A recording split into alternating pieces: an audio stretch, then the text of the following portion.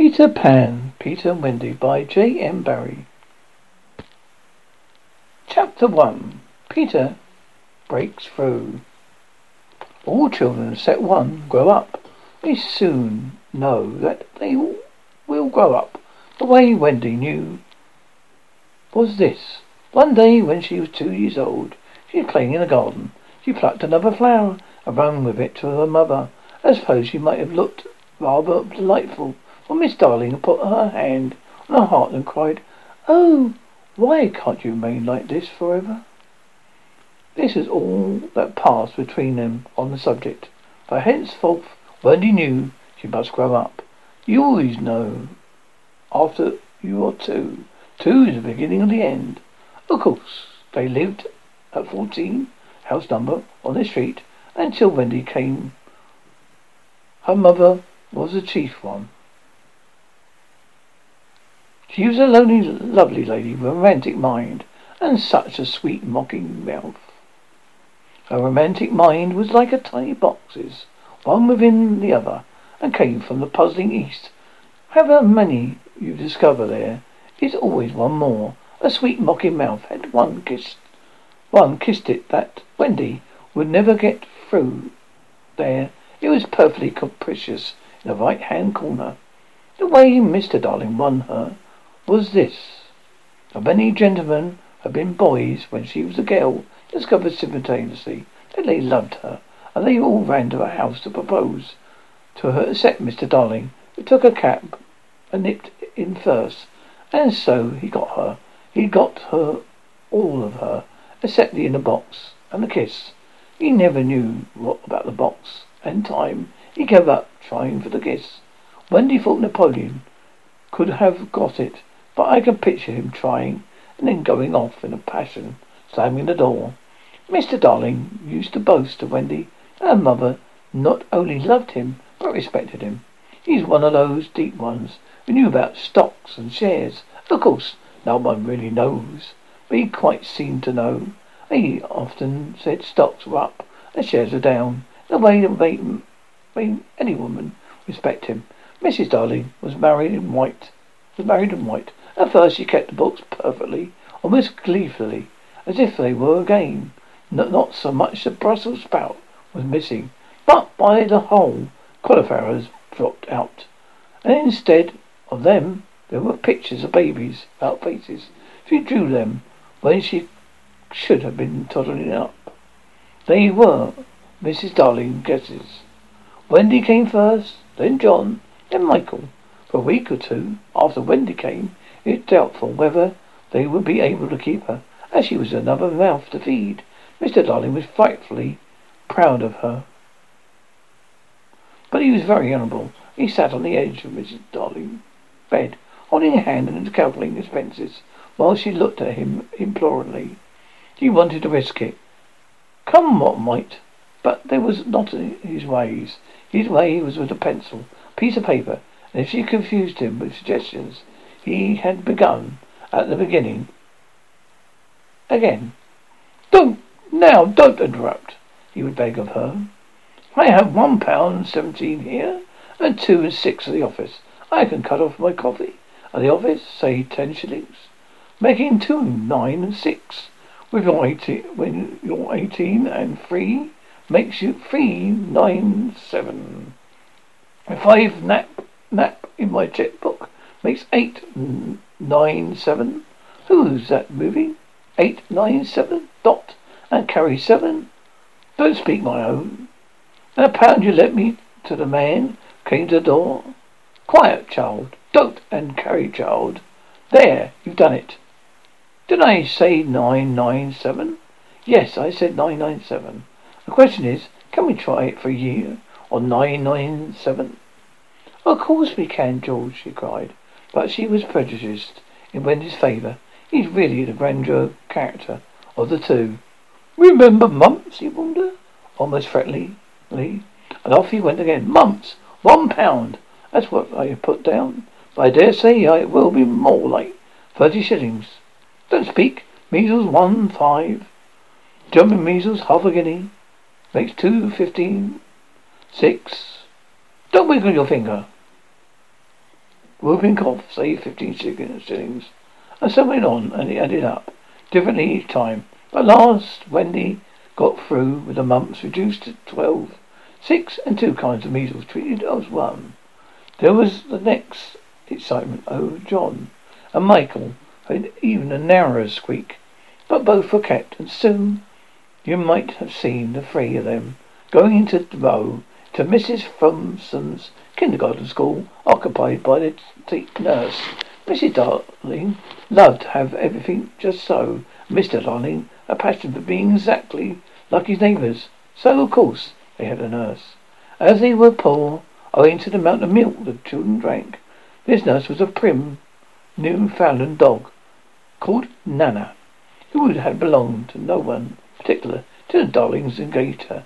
She'd always thought children important. However, the Darlings had become acquainted with her in Kensington Gardens, where she spent most of her spare time peeing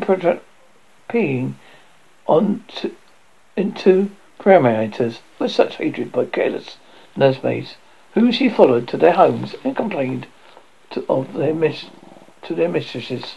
She proved to be quite a treasure of a nurse.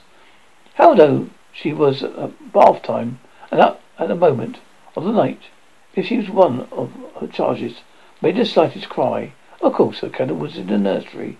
She had a genius for knowing when a cough was a thing to have no patience with, when it was needs a stocking around your throat. She believed in her last day in old-fashioned remedies like rhubarb leaf, and made sounds contempt over all this newfangled talk about germs and so on. It's a lesson in priority. And I see her escorting the children to school, walking sedately aside, when they were all well behaved and butting them back into line if they strayed. On John's footer, in England soccer was called football. Footer for short. Days she never once forgot his sweater. She usually carried an umbrella in her mouth in case of rain. There is a room in the basement of Mrs. Forsom's school where the nurses wait. They sat on forms, while Nana lay on the floor. But that was in the only difference. They affected to ignore her as if an inferior social status to themselves. She displeased their light talk. She resented visits to the nursery from Mrs. Darling friends. But if they did come, she first whipped off Michael's pinafore, put him into one with blue blading, and smoothed out Wendy, and made a dash to John's hair. No nursery could possibly have been conducted more correctly, and Mr. Darling knew it. Yet he sometimes wondered uneasily whether the neighbours talked. He had his position in the city to consider. Nana had always troubled him in another way. He had sometimes a feeling she did not admire him. I know she admires you tremendously, George, Mrs. Darling would assure him. And then she would sign to the children to be especially nice to father. Lovely dances followed, in which only another servant, Lisa, was sometimes allowed to join. Such a midget she looked in her long skirt and maid's cap, though she had sworn when engaged she would never see 10 again. The gaiety of their romps, the gayest of them all, was his Darling, who would pirouette so wildly that all you could see of her was a kiss. If you dashed to her, you might have got it. There never was a simpler, happier family until the coming of Peter Pan. Mrs. Darling first heard of Peter when she was tidying up the children's minds. It was a nightly custom of every good mother, after children were asleep, to rummage in their minds and put things straight the next morning, repacking into proper places. There are many articles that have wandered during the day, if you should keep awake, but of course you can't. You would see your own mother doing this. You would find it very interesting to watch her. It's quite like tidying up drawers. You would see her on her knees, I expect, lingering humorously over some of your contents, wondering where on earth you picked these things up, making discoveries sweet and not so sweet, pressing this to her cheeks as if they were as nice as a kitten, and hurriedly stowing them that out of sight. When you wake in the morning, the naughtiness and evil passions with you which went to bed have been folded up small and placed at the bottom of your mind. On the top, beautifully aired, but spread out your prettier thoughts, ready to for you to put on. I don't know whether you have ever seen a map of a person's mind. Doctors sometimes draw maps of other parts of you, and your own map can become intensely interesting. I catch them trying to draw a map of a child's mind, which is not only confused, but keeps going around all the time. There are zigzag lines on it, just like a temperature on a card. They are probably nodes in an island. The Neverland is always more or less an island, with astonishing splashes of colour. There and there, the coral reefs and rakish-looking craft in the offing, and savage and lonely lairs, and gnomes who are mostly tailors, and caves through which a river runs, and princes with 6 elder brothers, a hut half going to decay, one very small lady with a hooked nose. It would be an easy map if they were all, but there is also first aid school, religion, fathers, a round pool, needlework, murders, hangings, verbs, and take the dative chocolate pudding day, getting into braces, say 99, 3 pence for putting out your tooth yourself, and so on. These are part of the island, or they are another match showing through. It's still rather confusing, especially as nothing will stand still. Of course, the Neverland way is a good deal. John, for instance, had a balloon with flamingos flying over it, in which John was shooting, like Michael, who was very small, had a flamingo with lagoons flying over it. John lived in a boat, turned upside down on the sands. Michael in a wigwam. Wendy in a house of leaves deftly sewn together. John had no friends. Michael had friends at night. Wendy had a pet wolf, forsaken by its parents. But on the whole, the Neverland had a family resemblance. If you stood still in a row, you could say to them that they have each other's nose, and so forth. On these magic shores, children at play are, for each, breaching their coracles, simple boats.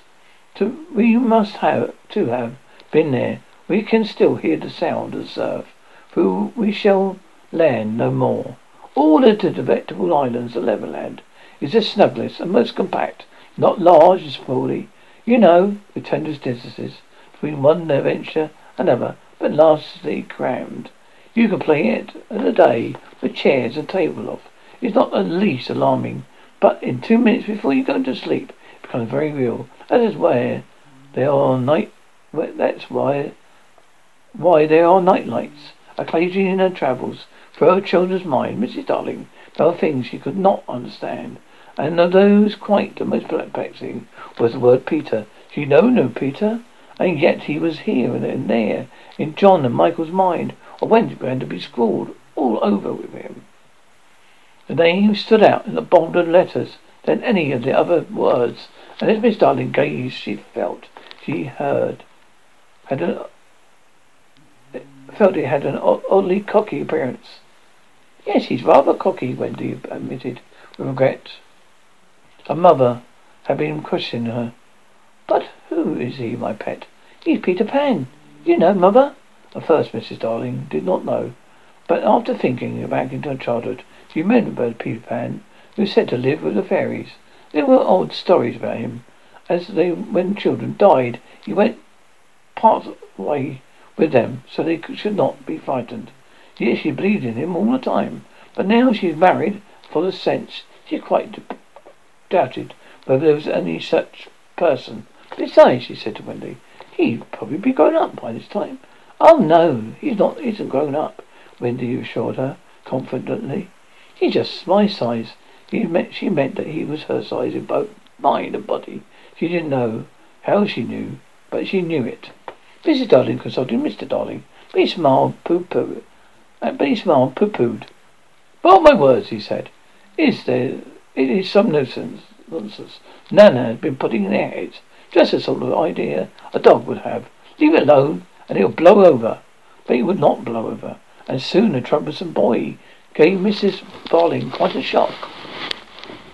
Children were having the strangest adventures without being troubled by them. For instance, they may remember to mention a week after the event happened that when they were in the wood, they met their dead father and had a game with him. It was this, in a casual way, and Wendy one morning made a disquieting revelation. Some leaves on a tree had been found on the nursery floor. We certainly were not there when the children went to bed. Mrs. Darling was puzzling over them. When Wendy said, with a tolerant smile, "I do believe it was Peter again." "Whatever do you mean, Wendy?" "It's so naughty of him not to wipe his feet," Wendy said, sighing. She was a tiny child. She explained in quite a matter-of-fact way that she thought Peter sometimes came to the nursery on a night and sat on the foot of her bed and played with his pipes at her. Unfortunately, she never woke, so she didn't know how she knew. But she knew. She just knew. "What nonsense you talk, Precious. No one can know. No one can get into the house without knocking." "I think he comes into my window," she said. "My love, it is 3 floors up." Where not the leaves at the front of the window, Mother?" "Quite true, the leaves have been found very near the window." Mrs. Darling did not know what to think of it. All of it seemed so natural to Wendy that you could dismiss it by saying she had been dreaming. "My child," the woman cried, "why did you not tell me of this before?" "I forgot," said Wendy lightly.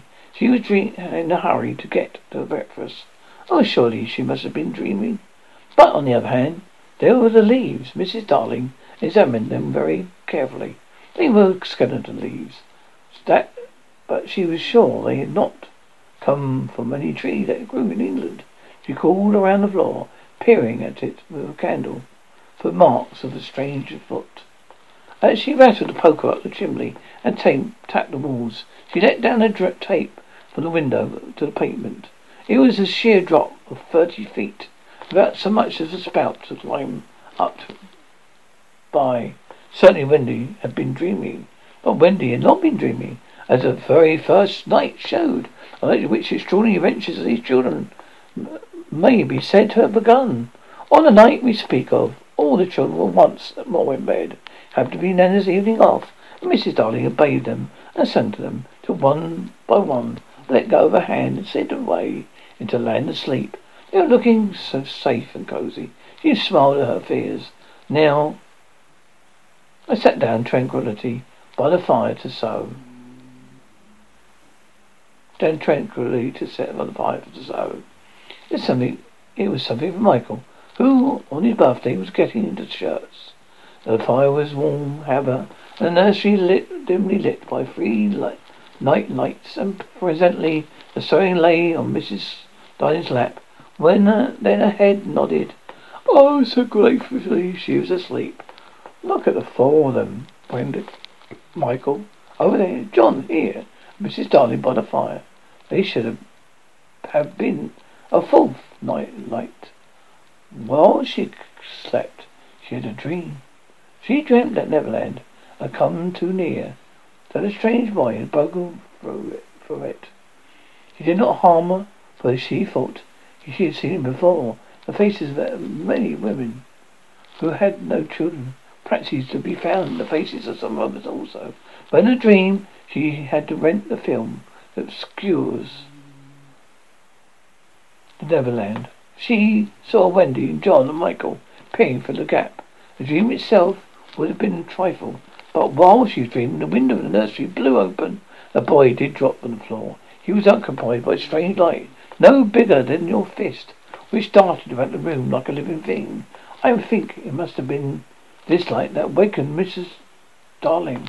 She started up with a cry and saw the boy, and somehow she knew at once it was Peter Pan. If you or I were Wendy and had been there, we would have seen that he was very like Mrs. Darling's kiss. He was a lovely boy, clad in skeleton leaves and juices that oozed out of his trees. But the most enchanting thing about him was all his front teeth.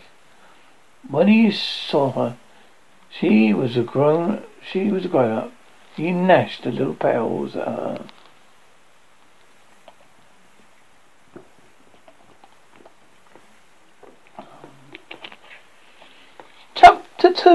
The shadow.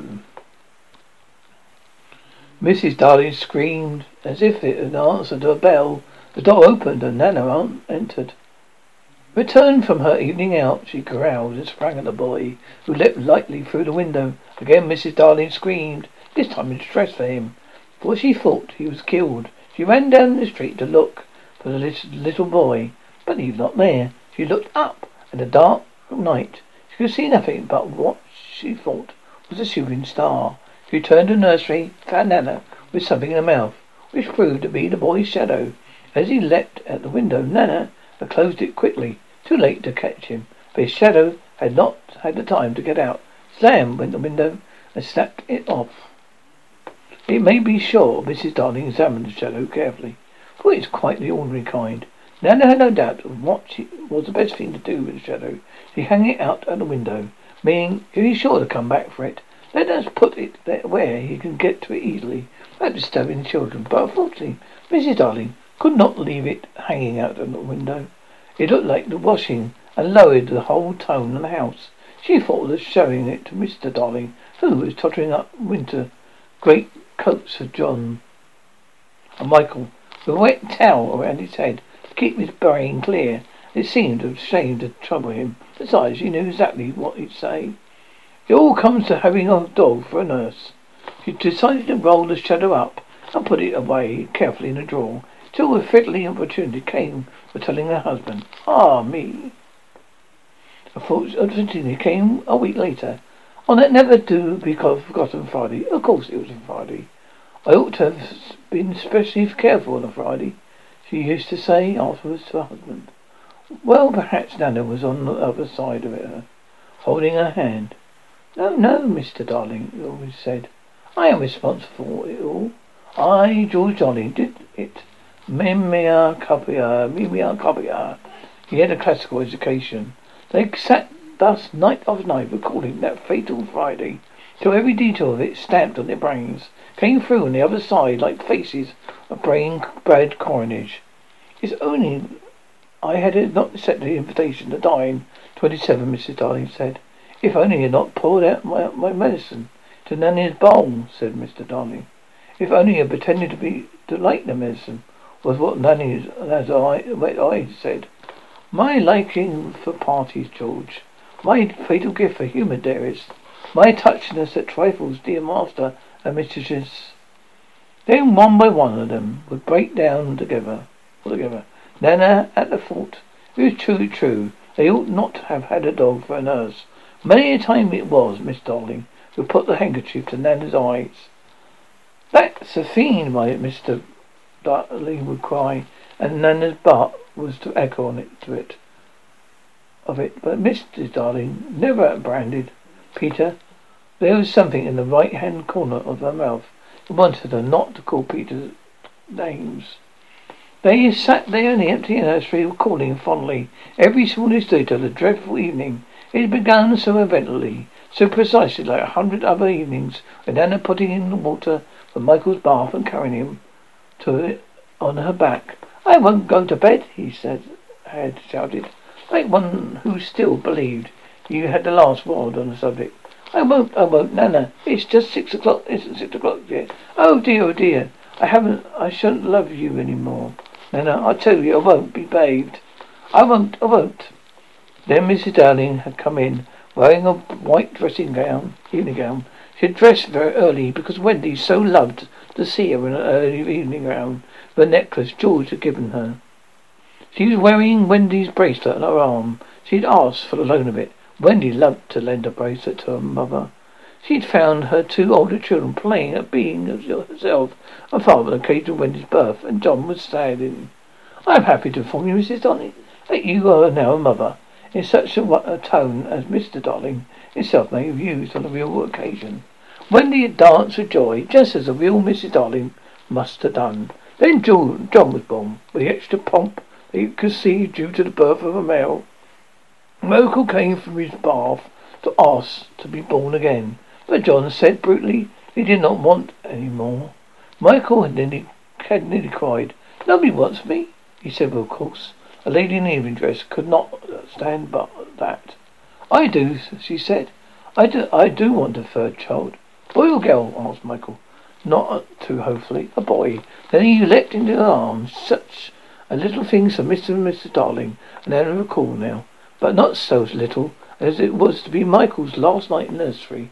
Let's go with the recollections. It was then, and I rushed it like a tornado, wasn't it? Mr. Darling would say, scorning himself. Indeed, he'd been like a tornado.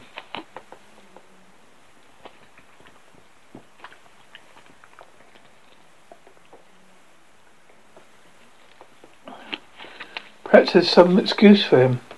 He too had been dressing for a party. All had gone well with him until came to his tie. It was an astonishing thing to have to tell. But this man, though, he knew about socks and shares, and no real mastery of his tie. Sometimes the thing yielded to him without a contest, but there were occasions when it would have been better for the house if he'd swallowed his pride and used a made-up tie. For such an occasion he came rushing into the nursery with a crumpled little brute of a tie in his hand. Why? What is the matter, father dear? Matter? He yelled. He really yelled. This tie, will not tie. Came dangerously sarcastic. Not round my neck, round the bedpost. Oh yes, 20 times have I made it round the bedpost.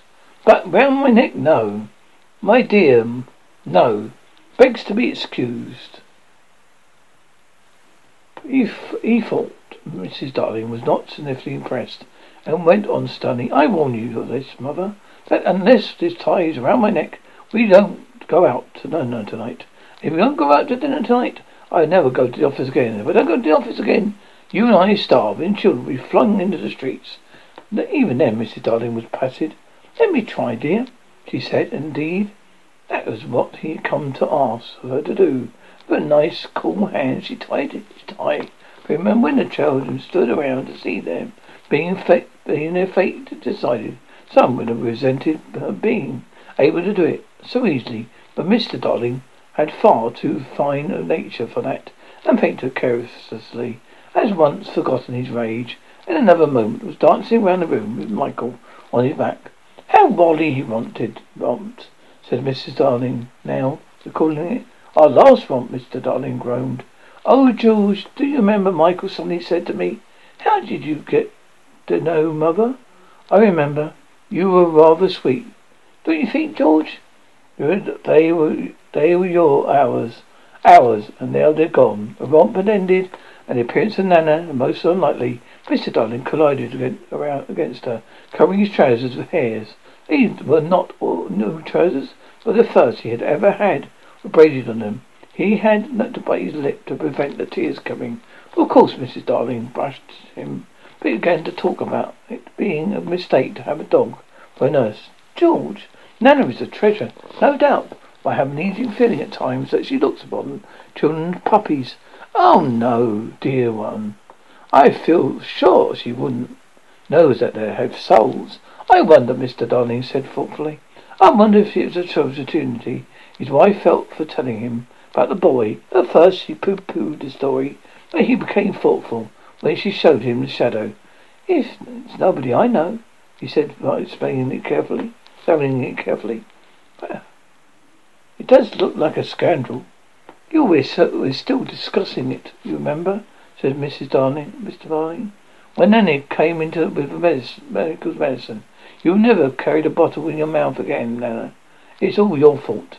Strong man though he was, there was no doubt he had behaved rather foolishly over the medicine.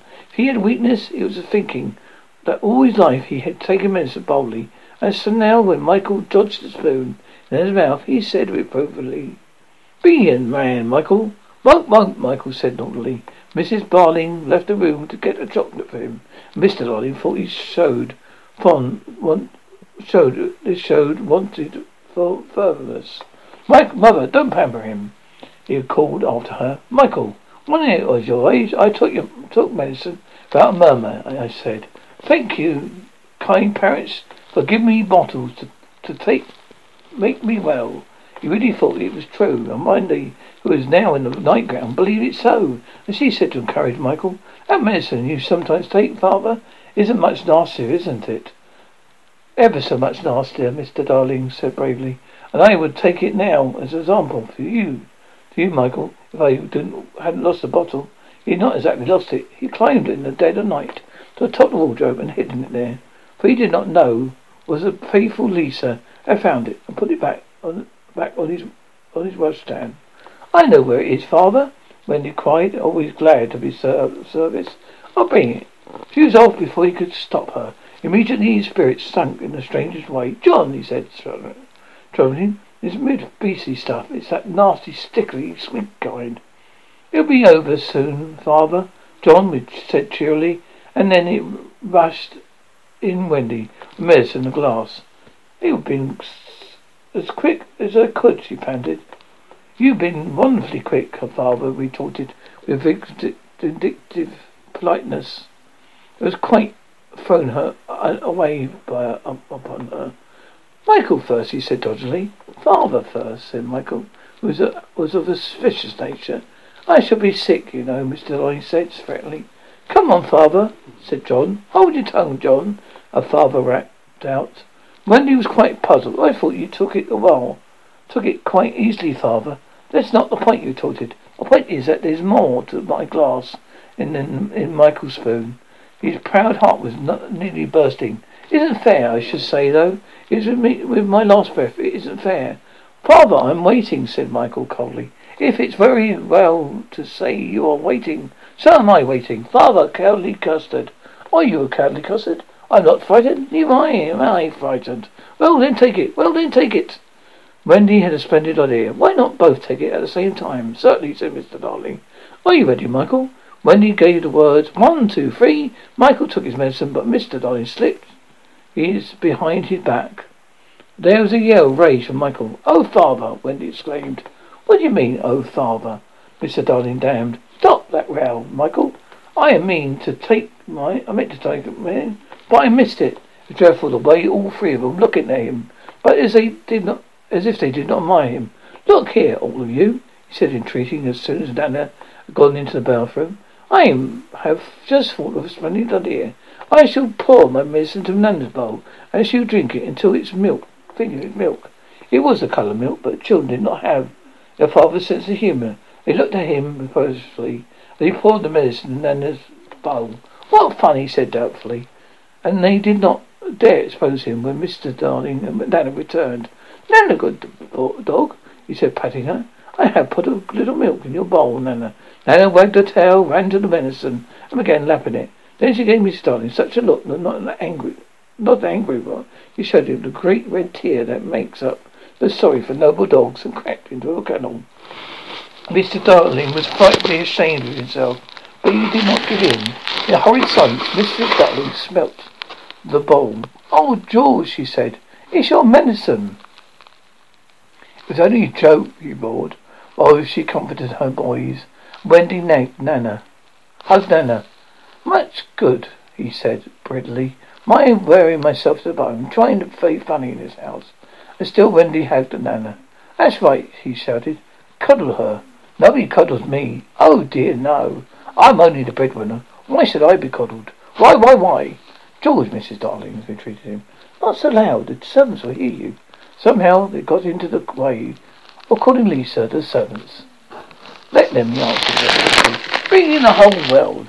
But I refuse to allow that dog to lord it in my nursery for an hour longer. The children wept, and Nana ran to help them beseechingly.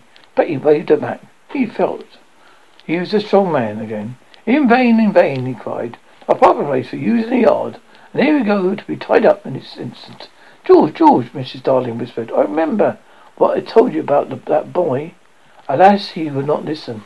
He was determined to show who was master in the house, and when the commands would not draw Nana from the kennel, he lured her out as if with honeyed words, and seizing her roughly, dragged her from the nursery. He was ashamed of himself, yet he did it. It was all owing to his too affectionate nature, which had craved for attention and admiration. When he had tied her up in the backyard, the wretched father went and sat in the passage with his knuckles to his eyes. In the meantime, Mrs. Darling had put the children to bed in unwonted silence, lit their night lights. They could hear Nana barking, and John whimpered. It is because he is chaining her up in the yard, but Wendy was wiser. And Wendy's unhappy bark," he said, little guessing what is about to happen. "That is a bark when she smells danger." "Danger? Are you sure, Wendy?" "Oh, yes." Mrs. Darling quivered and looked at the window. It was securely fastened. She looked out. The night was peppered with stars. They were crowding round the house. It was curious to see what was to take place there, but she did not notice this. For that, one or two of the small ones wrinkled at her. Yet a nameless fear clutched her heart, made her cry. "Oh, I wish that wasn't going to party tonight." Even Michael, already half asleep, knew that she was perturbed, and he asked, Can anything harm us, Mother, after the night lights are lit?" "Nothing, precious," she said. "They are the eyes that Mother leaves behind her to guard her children." She went from her bed to bed, singing enchantments over them, and little Michael flung his arms around her. "Mother," he cried, "I'm glad of you." They were the last words she used to hear from him for a long time.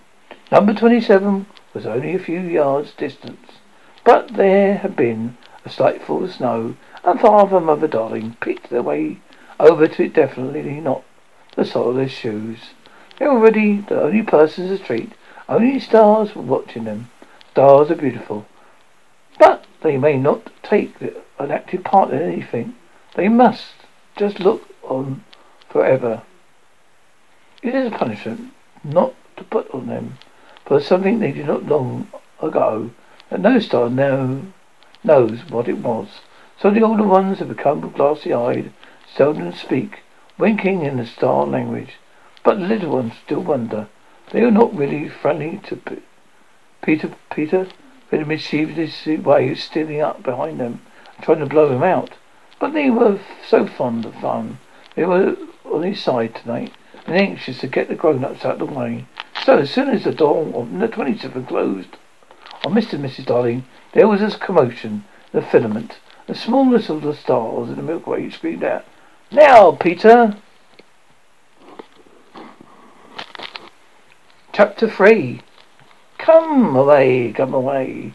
For a moment after Mrs. Darling left the house, the night lights by the beds of the 3 children continued to burn clearly.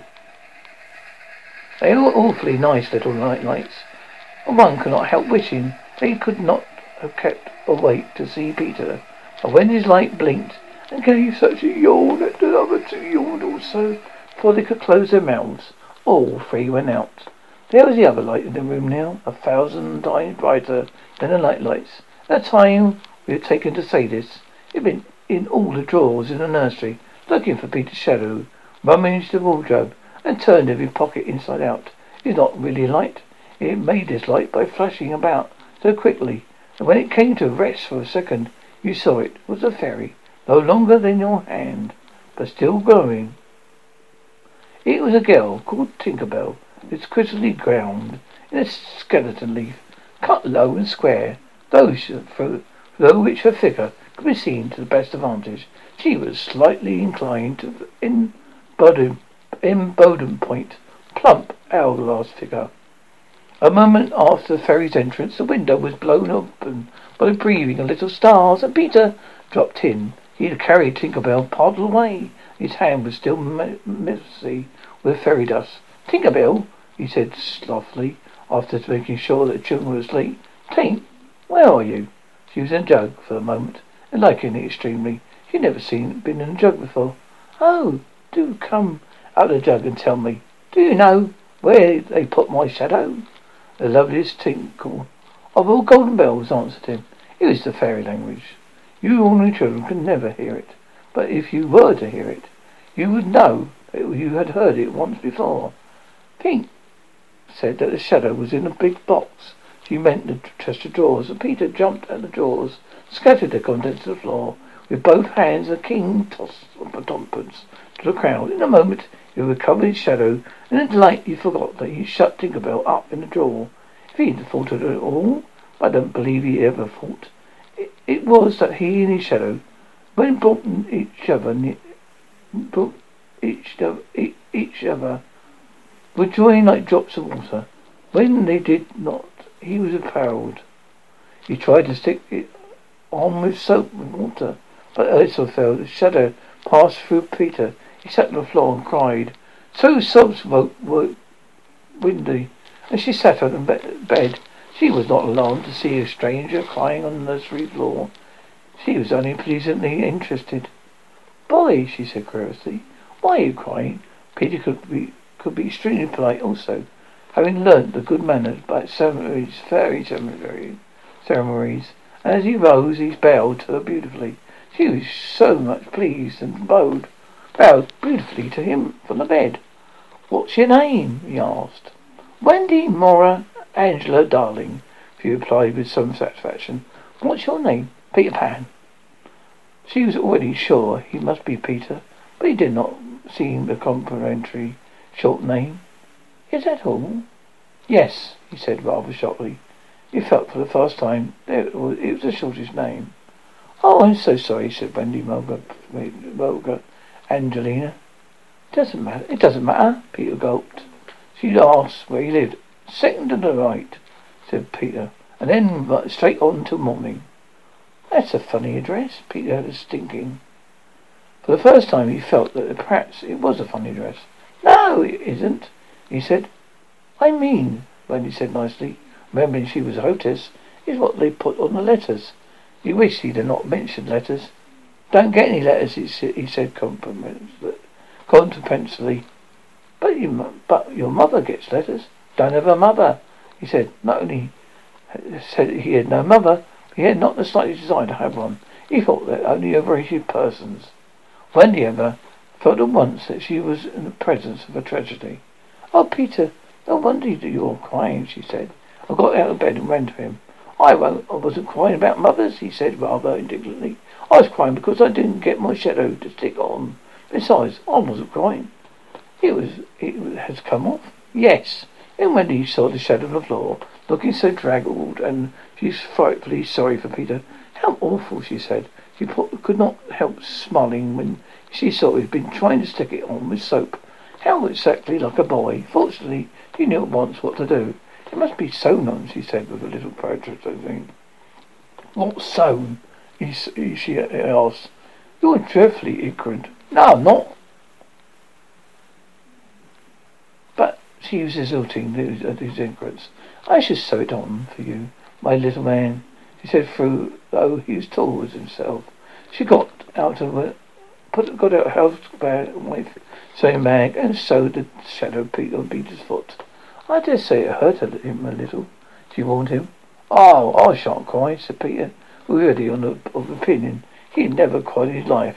He had clenched his teeth and did not cry, and showed his shadow was behaving properly, though still a little creased. Perhaps I should have ironed it, Wendy said thoughtfully, but Peter Boylake was indifferent to appearances. He was now jumping about in the wildest glee. Alas, he had been already forgotten. He owed his bliss to Wendy. He thought he had touched the shadow himself. How clever am I, he groaned rapturously, and the cleverest of me. Simulated to have confessed the conceit of Peter was one of his most fascinating of qualities. To put it with brutal frankness, there was never a cockier boy. For the moment Wendy was shocked. You conceited braggart, she explained with frightful sarcasm. Oh, of course I did nothing. You did a little, Peter said carelessly, and continued to dance. A little, she replied with utter pride. If I'm not use, I can at least withdraw. She sprang in the most dignified way into the bed and covered her face with blankets. To induce her to look up, he pretended to be going away. When she failed, he sat up at the end of the bed and tapped her gently with his foot. Wendy, he said, don't withdraw. I can't help crowing. Wendy, when I'm pleased with myself, so she could not look up, though she was listening eagerly. Wendy, continued a voice that no woman had ever yet been able to resist. Wendy, one girl is more. More use than 20 boys. Now Wendy was every inch a woman, though there were not many inches. She peeped out of the bedclothes. Do you really think so, Peter? Yes, I do. I really think it's perfectly sweet of you, Wendy, she declared. I'll get up again. She sat with him on the side of the bed. She said, also said she could give him a kiss if he liked, but when Peter did not know what she meant, he held out his hand expectantly. Surely you know what a kiss is, she asked, aghast. I shall know when you give it to me, he replied stiffly, and not to hurt his feelings. She gave him a tumble. Now, said he, shall I give you a kiss? He replied with slight primness. If you please. She made herself rather cheap by inclining her face toward him, but he merely dropped an acorn button to her hand so she could slowly turn her face to where it had been seen before. They said nicely he could wear his kiss on a chain around her neck. He was lucky that she did put it on the chain, for it was afterwards to save her life. When people in your set are introduced, it's customary for them to ask each other's age. So Wendy was always liked to do the correct thing. Asked Peter how old he was. It wasn't really a happy question to ask him. It was like an explanation paper that asks grammar. When what to know to be asked is King of England. I don't know, he replied uneasily. But I'm quite young. He really knew nothing about it. He merely suspicions. He said at a venture, Wendy, I ran away the day I was born. Wendy was quite surprised but interested. She indicated in a charming drawing paper manner by a touch of the nightgown he could sit near her. As it was because I heard father of my mother, exclaimed a low voice, talking about what I was going to be when I became a man. He's extremely agitated now. I didn't want ever to be a man, he said with a passion. I always wanted to be a little boy and have fun. So I ran away to Kingston Gardens and lived a long, long time among the fairies. She gave him a look of the most intense admiration. She thought it was because he ran away, but it was really because he knew fairies. Wendy lived such a home life, so no fairies struck with her as quite delightful. He pointed out questions about them. To his surprise, they were rather a nuisance to him, getting in his way and so on. Indeed, he sometimes had to give them a hiding spanking. Still, he had likened them on the whole, and he told her about the beginning of fairies. You see, Wendy, when their first baby laughed for the first time, its laugh broke out of 1,000 pieces. They all went skipping about, and that was the beginning of fairies. Tedious talk, this, but being a stay-at-home, she liked it. And so, he went on good-naturedly, there ought to be one fairy for every boy and girl. Ought to be, isn't there? No, you see, children know such a lot now. They don't believe in fairies. And each time a child says, I don't believe in fairies, there's a fairy somewhere that falls down dead. Really, he thought that now he talked enough about fairies. It struck him that Tinkerbell was keeping very quiet. I can't think where she's got them to, he said, raising. He called Tink by name. When his heart went flutter with a sudden thrill. Peter, she cried, clutching him. You don't mean to tell me there's a fairy in this room? She was here just right now, he said a little impatiently. You don't hear it, do you? They both listened. I heard it. Only sound I heard here. So Wendy, is that like a twinkle of bells? Well, that's Tink. That's the fairy language. I think I heard her too. Sound came from the chest of drawers, and Peter made a merry face. No one could look quite so merry as Peter, and lovely as gurgles was his laughter. He had his first laugh still. Wendy, he whispered gleefully, I do believe I shut her up in the drawer. He put poor Tink out the drawer. They put Tink out the drawer, and she flew about.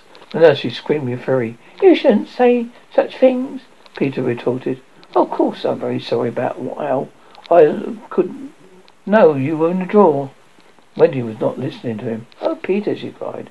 If she could only stand still and let him see her. It hardly ever stands still, he said. But at one moment Wendy saw the romantic figure. Neck came to rest on the cuckoo clock. Oh, the lovely, he cried, though Twink's face was still distorted with passion. Tink, said Peter J.M.Barrie. This lady thinks she wishes you were a fairy. Tinkerbell answered insolently. What does she say, Peter? He had to translate. She's not very polite. She says you are a great, huge, ugly girl, and she is my fairy. He tried to argue with Tink. You know, you can't be my fairy, Tink, 'cause I'm a gentleman. You are a lady. To this Tink replied in those words, "You silly arse," and disappeared in the bathroom. She is quite a common pet fairy, Peter exclaimed apologetically. She's called Tinkerbell, 'cause she mends the pots and kettles. Tinker, tin worker, swimmer to cinder, plus L to get Cinderella. They were together in the armchair by the time when Wendy polled him with some questions. If you don't live in Kensington Gardens now, sometimes I still do. But where do you live mostly now? With the Lost Boys. Who are they? They're the children who fall out of their parameters when the nurse is looking the other way. You're not claimed in 7 days, so sent far away to Neverland to defray expenses. I'm captain. What fun it must be. Yes, said Cunning Peter, but we're rather lonely. You see, we have no female companionship. You none of the other girls? Oh, no girls, you know. You were much too clever to fall out of their plans. This flattered Wendy immensely. I think, she said, it is perfectly lovely the way you talk about girls.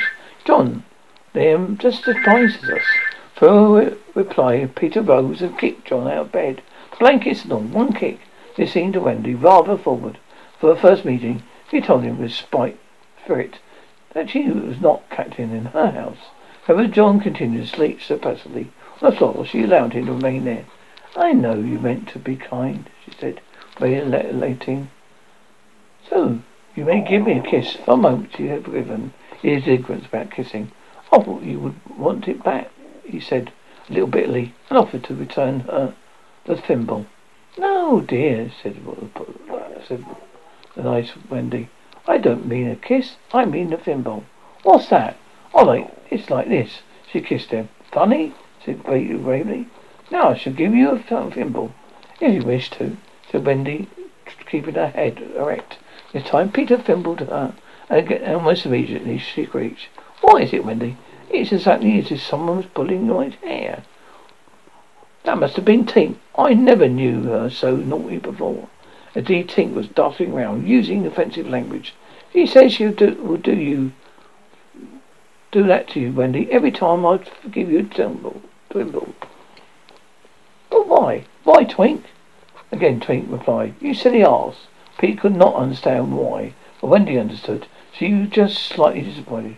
When he admitted he'd come to the nursery window, not to see her, but listen to the stories. You see, I don't know any stories. None of those boys know any stories. How perfectly awful, Wendy said. Do you know, Peter asked, why swallows build using houses? He said, listen to the stories. Oh, Wendy, your mother was telling such a lovely story. What story is that? What about the prince who couldn't find the lady who wore the glass in the liver? Peter, said Wendy slightly, that's Cinderella. He found her. They lived happily ever after. Peter was so glad he rose from the floor where he'd been sitting and hurried to the window. Where are you going? She said, cried with misgiving. To tell the other boys. Don't go, Peter, she entreated. I know such lots of stories. These are the precise words, so there can be no denying that she was who. It was she who first tempted him. Came back, and there was a greedy look in his eyes, now which ought to have alarmed her, but did not. Oh, the stories I could tell the boys, she cried. Then Peter gripped her, began to draw her towards the window. Let me go, she ordered him. Wendy, do come with me to tell the other boys. Of course she was very pleased to be asked, but she said, oh dear, I can't. Think of Mummy, besides I can't fly. I'll teach you. Oh, how lovely to fly. I'll teach you how to jump on the boy's back, and then away we go. Oh, she exclaimed rapturously. Wendy, when are you sleeping in your silly bed? You might be flying about with me, saying funny things to the stars. Oh, and Wendy, you're mermaids.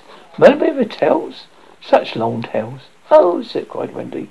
To see a mermaid, he had become frightfully cunning. Wendy, he said, how we should all respect you. She's wriggling her body in distress. It's quite as if she's trying to remain on the nursery floor. But he had no pity for her. Wendy, he said, the sly one, you should tuck us in at night. Oh, none of us had been tucked in at night. Oh, alarms went out to him. And you could don our clothes, make pockets for us. None of us have any pockets. How could she resist? Of course. It's awfully fascinating, she cried. Peter, would you teach John and Michael to fly too? If you like, he said indifferently. She ran to Peter and Michael and shook them. Wake up, she cried. Peter Pan has come. He's to teach us to fly. Peter rubbed his eyes. Then I should get up. Should I get up? He said, of course. He was on the floor. Already. Hello? He said, I'm up. Michael's up this time also, looking as sharp as a knife with 6 blades and a sword. But Peter suddenly signed silence. Their faces assumed an awful graveness. The children listening for sounds from the grown-up world. All was it still salt. Then everything was right. No, stop. Everything was wrong. Nana, been barking distressfully all evening, was quiet now. It was a silence that they had heard. Out with the light. Hide, quick, asked John, taking command for the only time throughout the whole venture. And thus when Lisa entered, holding Nana, the nursery seemed quite itself very dark, and you would have sworn you heard its 3 wicked inmates breathing energetically as they slept. They were really doing it artfully behind the window curtains. Lisa had a temper.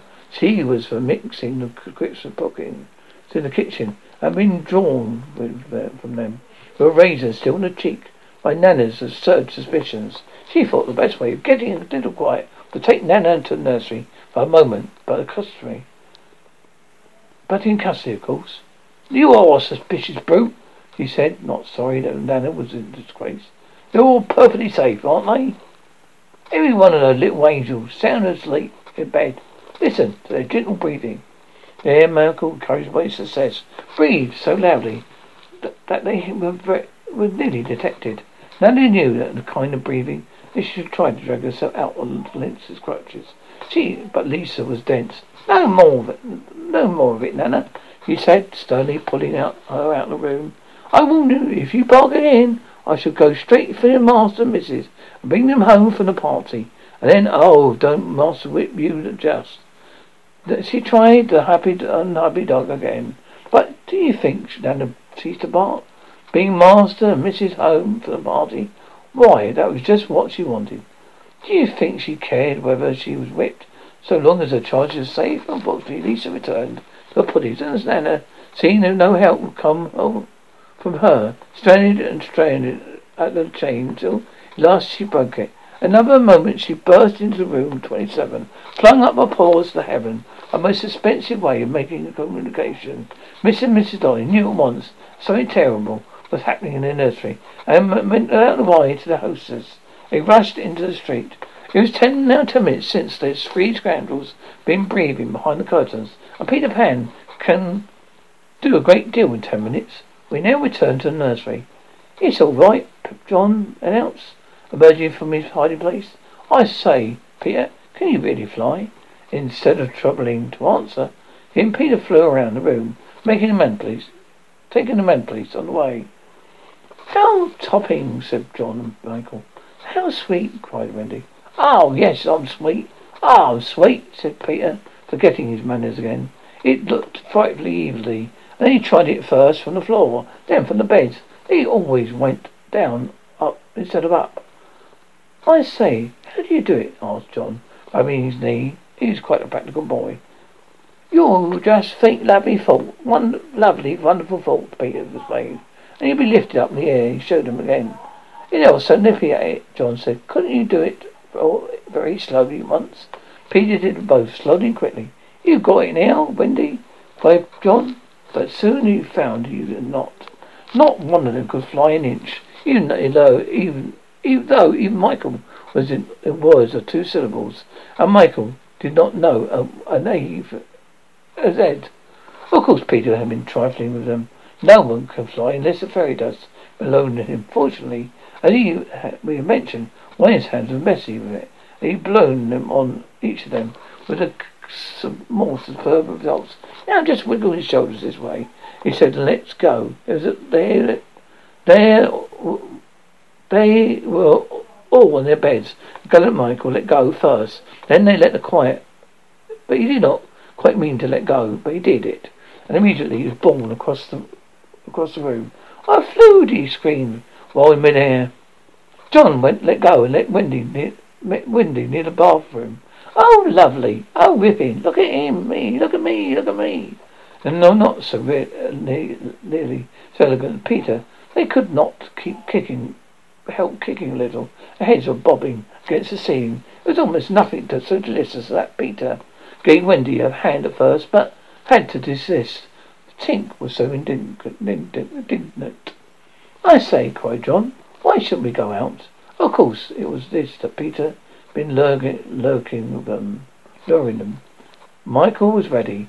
He wanted to see how long it took him to go billions of miles, but Wendy hesitated. "Mermaid," said Peter again. "Oh, and they're pirates!" "Pirates!" cried John, seizing his Sunday hat. "Let's go at once." About just at this moment that Mr. and Mrs. Darling hurried with Nana out of 27. They ran into the middle of the street to look at the nursery window, and yes, it was still shut, but the room was a blaze of light. Most of the heart-rending sight of all, you could see in the shadow of the curtain 3 little figures in night attire circling round the room, around and around, not on the floor, but in the air. Not 3 figures, 4. In a tremble, they stood in a tremble. They opened the street door. Mrs. Darling would have rushed upstairs, but Mrs. Darling signed him to go softly.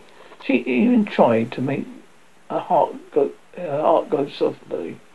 When they reached the nursery in time, if so, how delightful for them.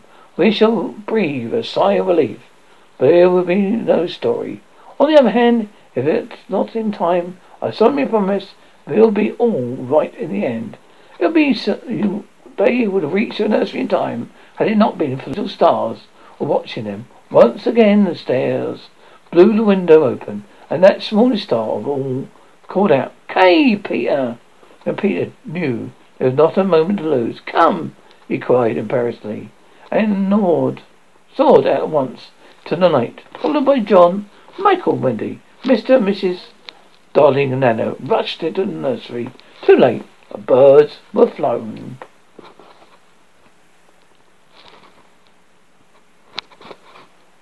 Chapter 4. The flight. Second to the right and straight on till morning. That, Peter had told Wendy, was the way to the Neverland. But even birds carrying maps had consolated them as windy corners could not have sighted it. With these instructions, Peter, you see, said just anything that came into his head. First, the companion trusted him respectfully, and so great were the delights of flying, they wasted time circling round church spires or any other tall objects on a way that took their fancy. John and Michael raced. Michael getting a start. They called them with contempt, but not long ago they had thought themselves fine fellows, being able to fly round the room. Not long ago. How long ago? They were flying over the sea. But before this thought began to disturb Wendy. Seriously, John thought it was the second sea, and their third night. Sometimes it was dark and sometimes light. Now they were very cold and again too warm. Did they really feel hungry at times, or were they merely pretending? Because Peter had such a jolly new way of feeding them. His way was to pursue birds who had food in their mouths, quite suitable humors and snatch it from them. When the birds would follow and snatch it back, they would go on chasing again after each other gaily for miles, parting at least with mutual expressions of goodwill. But Wendy noticed with gentle concern Peter did not seem to know that this was rather an odd way of getting your bread and butter, nor that there were other ways. Certainly they did not pretend to be sleepy. They were sleepy. That was the danger. For the moment they was popped off, down they fell. The awful thing was that Peter thought this was funny. "There he goes again," he said, cried gleefully, as Michael suddenly dropped like a stone. Save him, cried Wendy, looking with horror at the cool sea far below. Eventually Peter would dive through the air, catch Michael just before he could strike the sea. It was lovely the way he did it. He's always waited till the last moment. He felt his cleverness. It interested him, not the saving of human life. He also found a variety in sport that engrossed him. One moment would suddenly cease to engage him, so there was always the possibility But next time you fell, he'd let you go. You can sleep in the air without falling by merely lying on your back and floating. But this way was partly at least because he was so light he could not be get. You got behind him, and behind him he went faster. Do be more polite to him, Wendy whispered to John when they were playing. Follow my leader. Then tell him to stop showing off, said John. Then playing, follow the leader. Peter flowed close to the water and touched each shark's tail in passing. Just in the street, you might run your fingers along an iron railing. They should not follow him in this with much success. So perhaps it's rather like showing off, especially as he kept looking behind him. See how many tails they missed. You must be nice to him. Wendy pressed on her brothers. What could we do if he were to leave us? We could go back, Michael said. How could we ever find our way back without him? Well then, we should go on, said John. That is an awful thing, John. We should have to go on. But you don't know how to stop. It's true, Peter forgotten to show them how to stop. John said it was the worst came to worse. They had to go straight on, for the world was around. It was in time they must come back to their own window. That's how we would get food to us, John. It at once the eagle's mouth. Pretty neatly, Wendy. After 20th try, Wendy reminded him, and even though he came good at picking up food, see how he bumped against the clouds, bringing it and things. If he is not near to give us a hand. Indeed, they were constantly bumping. They could now fly strongly, though they still cut too much. But you saw a cloud in front of them. They tried to avoid it. They certainly did not. More certainly did they bump into it. If Nana had been with them, she would have had a bandage around Michael's forearm by this time. Pete was not with them for the moment. They felt rather lonely up there by themselves. He could go so much faster than he would suddenly shoot out of sight to have some adventure in which he had no share. He would come down laughing over something fearfully funny he had been saying to a star, but he could have only forgiven what it was, or he could come up with mermaid scales still sticking to him, and yet not to be able to say to certain what had been happening. It was rather irritating for children who had never seen a mermaid. And if he forgives them so quickly, Wendy argued, how could we expect what he'd go on to remember us? Instead, sometimes when he returned, he did not remember them. At least not well. Wendy was not sure of it. She saw recognition coming into his eyes as he went about to pass them time to day to go on. Once even she had to call him by name. I am Wendy, she said arrogantly. He was very sorry. I say, Wendy, he whispered to her. Always, if you see me, forget you. You can keep on saying, I'm Wendy. Then I'll remember. Of course, this was rather unsatisfactory. However, to make amends, he showed them how to lie out flat. Strong wind was coming their way. This was much a pleasant change, so they tried several times and they found they could sleep, thus with security. Indeed, they would have slept longer, but Peter tried quickly of sleeping, and suddenly cried his voice, We'll get off here. Soon with occasional trifles, but on the whole rollicking. They grew nearer the riverland, but after many moons they reached it. What is more, they had come pretty straight all the time, for perhaps so much owing to the guidance of Peter, or so because the island was looking at them. It was only thus that one of them might sight those magical shores.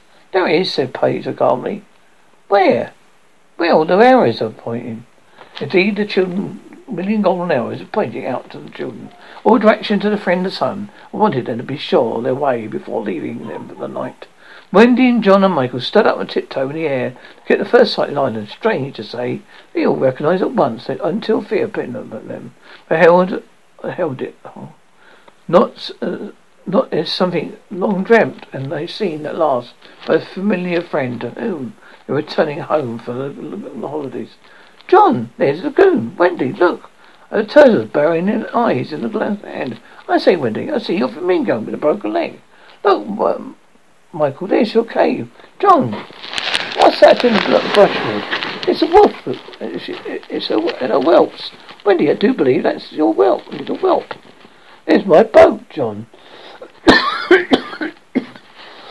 With her sides stowed in. No, it isn't. Why, we buried that boat. That's her. Anyway, I say, John, I see the smoke of the redskin camp. Where? Show me. I'll tell you by the way smoke curls whether they are on the warpath. There, just across the mysterious river. I see now. Yes, they're on the warpath right enough. Peter was quite a little annoyed with them for knowing so much. For he wanted to lord over them with a triumph at hand. For, have I not told you that fear shall fall on them? Came as arrows went, leaving the island in gloom. The old days at home, Neverland always began to look a little dark and threatening by that time. Then unexpected patches rose in it, spread black shadows moved across them, and the roar of the beasts of prey were quite different now. And above all, you lost the sanity you would win. You were quite glad the night lights were on. You even like Nana to say this mate was just like the mantelpiece over there. That the Neverland was all make believe. Of course, Neverland had been make believe in those days, but it's real now. There was no light nights, and it was getting darker every month. And where was Nana? They're flying apart. They huddled close to the Peter now. His careless manner was all gone at last. His eyes were sparkling. A tingle went through them every time he touched his body. A tingle went through them every time he touched his body. They were now over the fearsome island, flying so low. Sometimes a tree came to their feet. Something horrid was visible in the air. Yet their progress to the bottom became slow and laboured, exactly as they were pushing their way through hostile forces. Sometimes they hung on the air until Peter had beaten on it with his facts. "They don't want us to land," he exclaimed. Who are they?" Wendy whispered, shuddering. But could not, or would not say. "Think of it, I've been asleep on his shoulder, but now he'd wakened her and sent her in front." Sometimes he poised himself in the air, listening intently, with his hands to his ear. Again he would stare down, his eyes so bright that it seemed to bore through holes to earth. Having done these things, he went on again, his courage almost applauding. "Would you like an adventure now?" he said.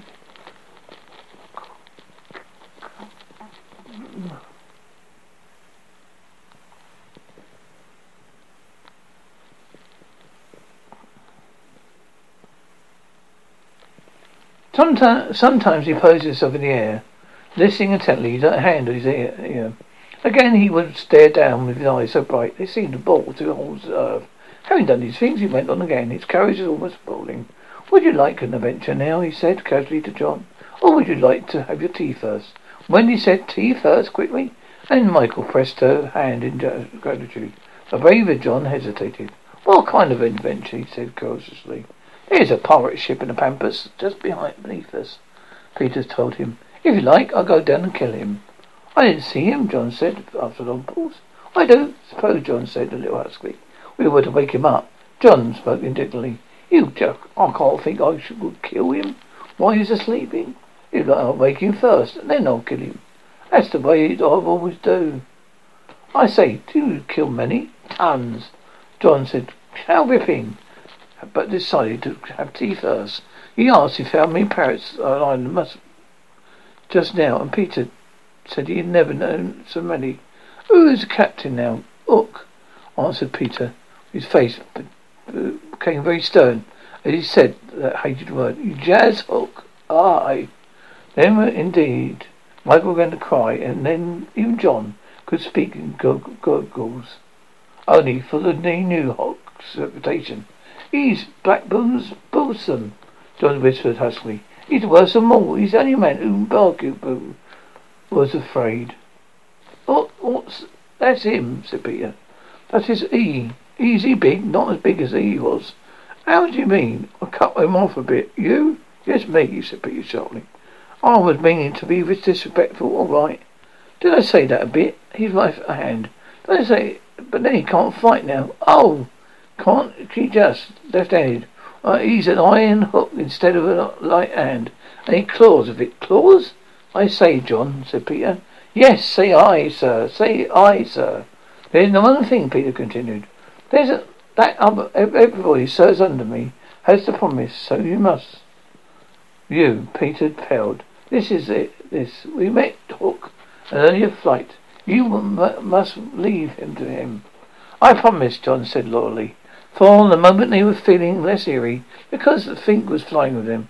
In the light they could distinguish each other. Well, fortunately, he could not fly so slowly as they. She had to go round and round them in a circle, in which they moved as a halo. Michael quite liked it, until Peter pointed out the drawbacks. She tells me, he said, a pirate light-sided us from darkness came, and then they got long-term out. The big gun, yes, of course, they meant. They must see her light. They guessed that you were near, if they were assured to let you fly. Wendy, John, Michael, tell her to go away at once, Peter. The three cried simultaneously, but he refused. She thinks we have lost their way, he replied stiffly. She's rather frightened. You can't think I'll send her away by herself when she's frightened. For a moment the circle of light was broken, and suddenly gave Peter a loving pinch. Tell her, Wendy begged, to put out her light. She can't put it out. There's about one thing fairies can't do. She just goes out itself when she falls asleep, just as the same as stars. Then tell her to sleep at once, John almost ordered. You can't sleep. She can't sleep except when she's sleepy. It's the only one thing fairies can't do. Seems to me, growled John, there are only two things worth doing. We've got a pinch, but not a loving one. If only one of us had a pocket, Peter said, we could carry her in it. However, they set out in such a hurry. There was not such pocket between the four of them. He had a vivid idea. John's hat.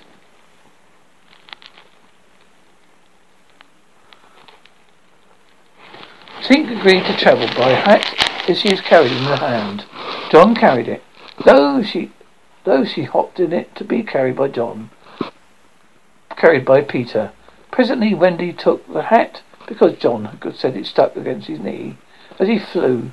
This, as we should say, led to mischief from Tinkerbell, hated to be under an obligation to Wendy.